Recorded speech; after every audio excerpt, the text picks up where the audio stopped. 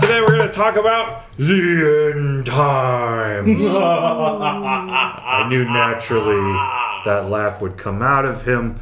And we're going to talk about it because Jesus talked about it. But we're going to talk about it in a different way. Because whenever the end times comes up today, it's always the crazies. It's always like just insanity or some but 666, Jamin. I know. But 666, Jamin. It's all these theories and turning scripture into Mark of the beast. Numerology. Some people will take the scriptures and like basically throw a witchcraft spin on it. Okay? There. I said it.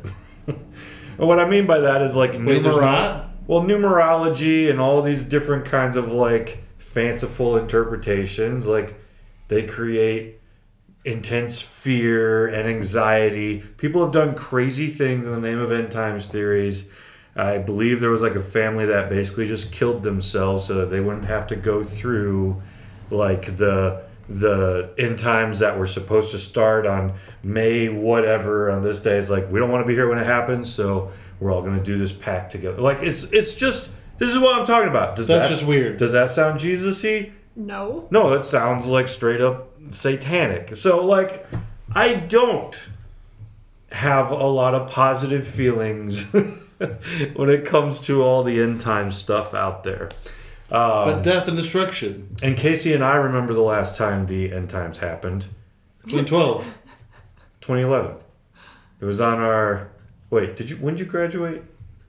You graduated 2010, right? Yeah. I was there for the extra year, and my graduation date was supposed to be the end of the world. I still remember I actually went to that graduation. The speaker got on stage like, well, we're all still here. But like the end of the world has been like... Because wasn't it like moved back to week 2, so it would be on that day specifically? Yeah. It keeps getting moved, which is ridiculous. Like there was a sickness that went through, and they got postponed a week. Yeah. Or whatever, yeah. Yeah, our whole school had to cancel graduation. It wasn't Corona, but it was something else that the whole school went through. Look at that. History repeats itself. Yeah.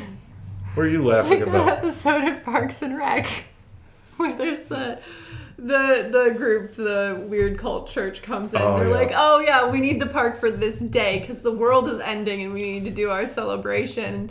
And she's like, oh, actually someone else has it rented for that day. And he's like, oh, actually, I meant the week after that. But that's what they do. And it drives me nuts. Like, have you seen those kind of articles? Like, there's always just one guy, usually some random guy who's just like, this is when the end of the world's happening. And they're always wrong. They have always been wrong. For 2,000 years, they have been wrong. 2,000 years. But the next one's going to be right, Jamin. Why? Why would the next one be right? Because Jesus... Random probability. Jesus himself... It has to be right at some point. Jesus himself said... And that's the problem, though. That's the problem. Someone is finally going to be right because someone finally has to be right. But, I mean... Come on, the world was supposed to end in 2012, right? But think about it. That was one of the times. Think about it. Has the world felt right since 2012? I mean, at some points, yeah. What are you trying to... Are you the person I'm speaking against right now? I'm just... it's a joke. Well, I mean, if I was just to rewind through my life, I could give you several different signs I've seen on churches or Y2K was a big thing. Y2K is the end of the world because God works in our perfect number, like 2000. That's a big one. It's got to be the end, right? Well, and all computers were going to start Armageddon because they wouldn't be able to figure out more than 2 digits of a year. Yeah. So, well, okay. So let's back up first, and let's say this. First off, Revelation is referring to its own time for the most part. It is referring beyond itself. It's talking about what is to come, but it's also referring a lot to their current culture, the things that are happening. So much so that, again, we've talked about it before, but 666 was a number John wrote expecting that his audience knew what he meant by that. Because even in the writing, he's just like, find someone with wisdom to figure this out. Like it's a clue. It's it's an encryption. You know, if I put a password on a document because I only want some people to see it, that's what he's doing. He's like, I can't write this one straight, so 666. Someone at your church knows what I mean. Find someone who's wise, they'll figure it out. Which, in my opinion, was probably, they were talking about Nero Caesar at the time. And they were just finding a way to say his name without saying it straight so that, you know, the church doesn't get in trouble for insulting Nero in their letters that they're passing around everywhere. So that would be like one instance of look how we take something that was supposed to make sense in their time and then just throw it out throughout the rest of the world. Does it have to be Nero? No, not necessarily. But it was something that they understood, and John was clear about that. So when we make 666 out to be everything today, we misunderstand it because this sounds weird to us a lot of times, but they thought the end of the world was then, like it was coming soon. And this is partially because Jesus himself, which is what we're going to look at today, says, I'll be back within a generation. 2,000 years ago. 2,000 years ago, right? It's been a couple generations. It's been quite a few generations. I mean, it depends. How long is a generation? I mean, if we're using just like 70-ish years by their standards-ish, then, you know, Isn't that much 2,000 longer than a divided by generation? 70. And this is where people will go into like deeper things like there's a passage about, well, 1 year with God is like 1,000 up for yeah. us. So now people will take that and be like, all right, new math, spirit math, here we go, 1,000 times. Spirit math? This is the kind of Wait, end-timey stuff people do. What is spirit math? If in the spirit realm for God 1 year is like 1,000, then any math we're gonna do. So wait, is this like 70 would be Time Lord math? 70,000 years. No, you're getting into nerd stuff. I'm talking about. Well, yeah, I'm talking about spirit math. Spirit nerd stuff. Okay, I see how it is. Anyways, this was the problem. Jesus said that he'd be back before the generation was over, and he wasn't. Now, in the same breath, he also said, I don't know when I'm coming back. Only God knows when I'm coming back. Even angels don't know when I'm coming back. No spiritual being, no human being knows when I'm coming back. So first off, to all you human beings who keep saying you know when he's coming back. You don't. You don't, because Jesus himself didn't. Angels themselves don't know. And beings who are privy to more information than us have no idea. Only God himself, only the Father, knows when he's coming back. Jesus thought it'd be 70 years. It was not. Plus or minus 2,000 years. Though here is the thing. Everything else that he talked about happening did happen. So there's going to be earthquakes. There's going to be rumors of war. There's going to be all kinds of things. And a lot of that happened. The temple will be destroyed. It was destroyed. Like much of what Jesus said was happening. So that's all the more reason that the early church is like getting ready for the end, you know, because like Jesus prophesied all this stuff was going to happen. We're seeing it everywhere, and it keeps on happening. Now, where is he? We're waiting for that part. And when you get to, I think it's Peter. Well, in 2 Peter 3, which was one of the later written documents in our Bible, like that generation's starting to die. Like, they're like, hey, Jesus said he was coming back before we died. What's going on, Peter?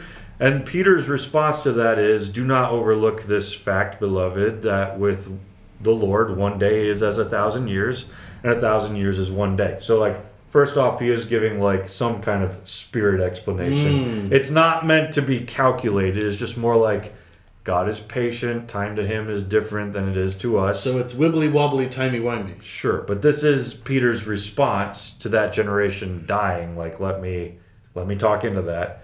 And then he goes on, the Lord's not slow to fulfill his promises. Some count as slowness, but is patient towards you, not wishing that any should perish, but that all should reach repentance. So he has a lesson in this as well. Why hasn't God shown up in the time that we thought he'd shown up? Well, he's just really graceful and wants more people to be saved. So these are good responses. He then says, but the day of the Lord will come like a thief, which again, if you know the exact time and date when he's returning, you don't know how thieves work. I feel like I'm being vicious today. And then the heavens will pass away with a roar, and heavenly bodies will be burned up and dissolved. In other words, all the stars and everything will just go, because that's what Jesus was talking about. What was it go like?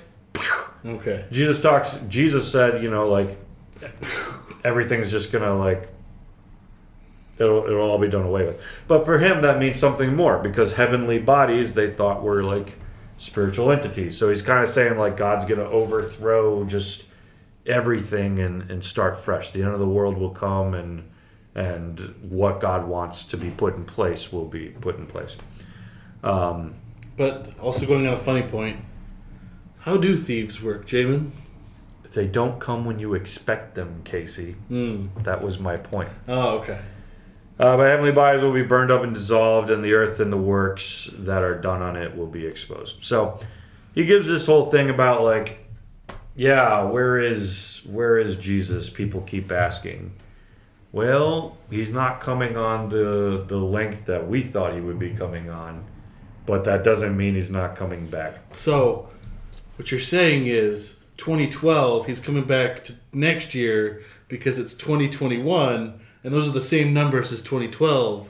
So therefore, every time you talk in this episode, I'm just going to put a beep all the way through it. Because it's pure nonsense!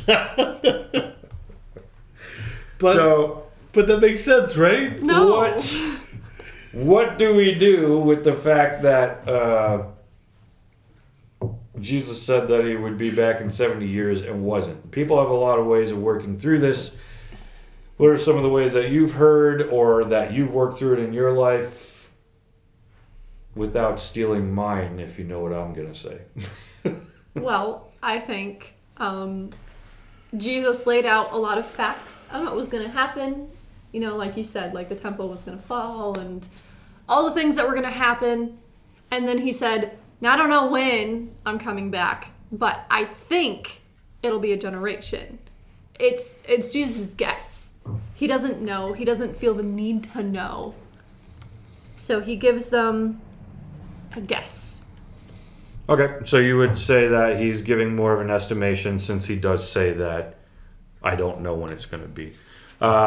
People who wouldn't want to go that route would say that Jesus didn't seem like he was just guessing. He did seem pretty intent. So in Mark 13, he says, "Truly I say to you, this generation will not pass away until all these things take place." So he does seem pretty intent on like, this isn't my best guess, this is expectation. But yeah, you might take a route where you say, well, it's just a best guess. What else have you heard or would you go with?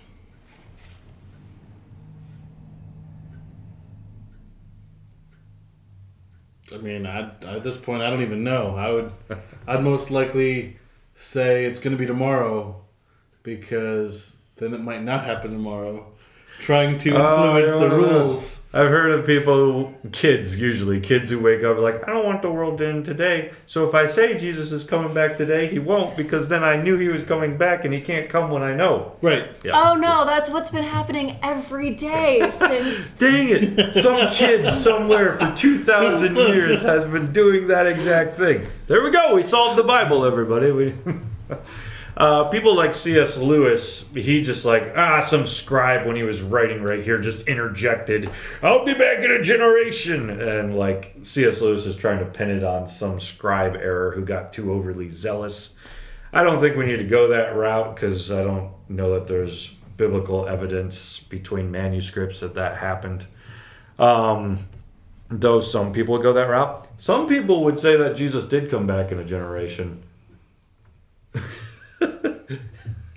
So we're all in the end times. Well, we've always been in the end times. So from a biblical perspective, when Jesus was resurrected, the end times began. It's the final phase of spiritual existence. Jesus has already conquered. Jesus has already won. Mm-hmm. So the end times are here. They're the final moment. There's nothing left to happen from God's side other than the coming and taking the earth. So like, yeah, this is the end times. So whenever everyone's like, we're living in the end times, I'm like, yeah, I know, we've been here for a while, man. It's like, we've been here for 2,000 years. Because the Bible writers write that, like, this is the end times. When Revelation's picturing all this stuff happening in their time between Rome and all that, they're like, this is the end times. And so, yeah, sure, we're in the end times. We've been there ever since Jesus was resurrected. 2,000 years for the end times. So far, and a lot of people look at Corona and they're like, this is it. And I'm like, this is far from being as like devastatingly evil outside as some of the previous things that happened in Rome. So if Rome wasn't so bad that God brought the end times, we still have a ways to go, in my opinion. But then we still come back to this question, though, like, if they thought that was the end times and Jesus thought the end times would be within a generation, what do we do with the fact that it didn't happen? And I have a answer that comes from an interesting book put together by scholars across denominations, which is part of the reason I like it so much. It's an agreed upon idea from people from different tracks of life. Yeah, it's a book called When the Son of Man Didn't Come, a constructive proposal on the delay of the parousia. In other words, the return of Christ. What would we say about the delay? It wasn't a generation. And their response, which I actually enjoy very much, is they take us back throughout the Bible to look at prophetic words about timing, where they show up in other places. And when you do that, you actually find that prophecy is not always as simple as just like if you speak it out about timing, it will exactly happen at that time. And the reason is expressed especially with Jeremiah. So Jeremiah was this prophet, and one of the first things God did with Jeremiah was take him to a guy working on some pottery. And he showed this guy working on pottery, said, Jeremiah, watch that guy as he makes it. And after this guy makes a pot, God tells Jeremiah, now look, just like that guy made a pot, I will make prophetic words. You will speak them out. But just like that guy has the ability to break the pot after he's made it, so I have the ability to break or change the prophetic word that I've created. In other words, just because it's stated doesn't mean that it has to happen. Now, this is a change because before in the Old Testament, if you spoke a prophetic word and it didn't happen, you were considered a false prophet, right? That seems pretty logical. You prophesied something would happen, it didn't happen, therefore you're a false prophet. But in Jeremiah, God starts to tweak the understanding of prophecy, saying like, no, look, I'm going to tell you to tell people to change or this will happen.